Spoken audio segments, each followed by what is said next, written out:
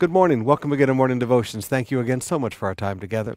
Welcome to the shores of the Sea of Galilee, one of the most peaceful places I know on earth. It's so quiet, and so nice, and so beautiful. Our tours have just finished feeding 5 buses of people at the restaurant. They've had kebabs and chicken and giant tilapias that's called St. Peter's fish here, and fish fillets and unli salad. It's been a great day. Later on, it's the 14th. We'll be having a beautiful renewal of vows at the Wedding Church of Cana. It's going to be a wonderful time, so you keep praying for us on tour.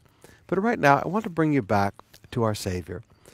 I want to bring you back to the book of Mark chapter 3, beginning with verse 20. As Jesus entered a house, and the crowds began to gather, soon he and his disciples could not even find time to eat. When his family heard about what was happening, they tried to take him away. "He's out of his mind," they said. But the teachers of the religious law who had arrived from Jerusalem said, "He is possessed by Satan, the prince of demons. That's where he gets his power to cast out demons." Now I want you to notice all of these horrible attitudes that came against Jesus and the apostles for their hard work of the ministry. Now, you'd think everybody's happy, people are being blessed and ministered to, but bad attitudes, they just come to our life. We don't go out and invite them necessarily, but bad attitudes do come to our life. First of all, I want you to notice the bad attitude of family. And it continues down in verse 31. Jesus' mother and brothers came to see him. They came to enforce a family decision. They were upset because Jesus was working so hard he didn't even have time to eat. And they just thought, this is just too much. And they wanted to stop him. And many times in the life and ministry, you're pouring your life out. Like Paul said, I'm poured out like a drink offering. You're pouring your life out to help people, and it's a pleasure and it's a joy.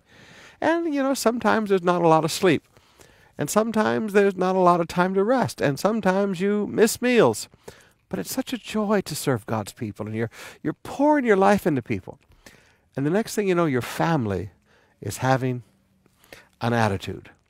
Now, if you're involved in ministry, you're involved in Christian leadership, you're going to face this at some point in your life. And I just want to encourage you, your family loves you. Their bad attitude is not coming from a negative source.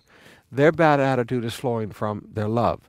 They misunderstand you, but their heart is right. Their head is wrong, but their heart is right. So be a little patient with your parents. Be a little patient with your brothers and sisters when they think that you're just working too hard in the ministry and you need to lighten up and have a life. Just understand they said the same thing to Jesus. But it's not because they're bad people. It's because they love you and they just don't understand. Jesus said, "My meat, the thing that gives me strength, is to do the will of the Father." They don't understand that pouring your life into helping people doesn't tear us down, it builds us up. But there are other bad attitudes that come to us. Now, look at the next verse there. Verse 22. But the teachers of the religious law who had arrived from Jerusalem said, "He's possessed by Satan, the prince of demons, and that's where he gets his power." Now, these people had come all the way from Jerusalem. Now, if they had walked direct, no breaks, no stopping, 18 hours a day, they could have got down from Jerusalem in 6 days. But probably a little more leisurely trip would take someplace between 10 days and 2 weeks. So these people were inconveniencing themselves for 2 weeks down, 2 weeks back, so 3 or 4 weeks of their life, just because they wanted to yell at Jesus and say their opinions in Jesus' face. He's possessed of a demon. Have you ever noticed how motivated angry people are? To do all of that traveling just because they wanted to say something ugly to Jesus. One of the hardest things to understand in Christian leadership is how motivated angry people are to say ugly things. Let me say that again, how motivated angry people are to say ugly things. You wish love would so motivate some people, but it doesn't. But this anger, this hostility, this bitterness drives people to do a lot of hard work just because they want to rebuke you. If you're in Christian leadership today, just learn to understand these things. And I wish I could say let it flow off your back like water off a duck's back. It doesn't work that way.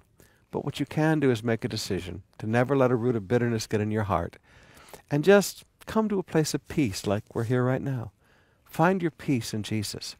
My Uncle Lester used to say it this way: other people's heads are a poor place to keep your happiness.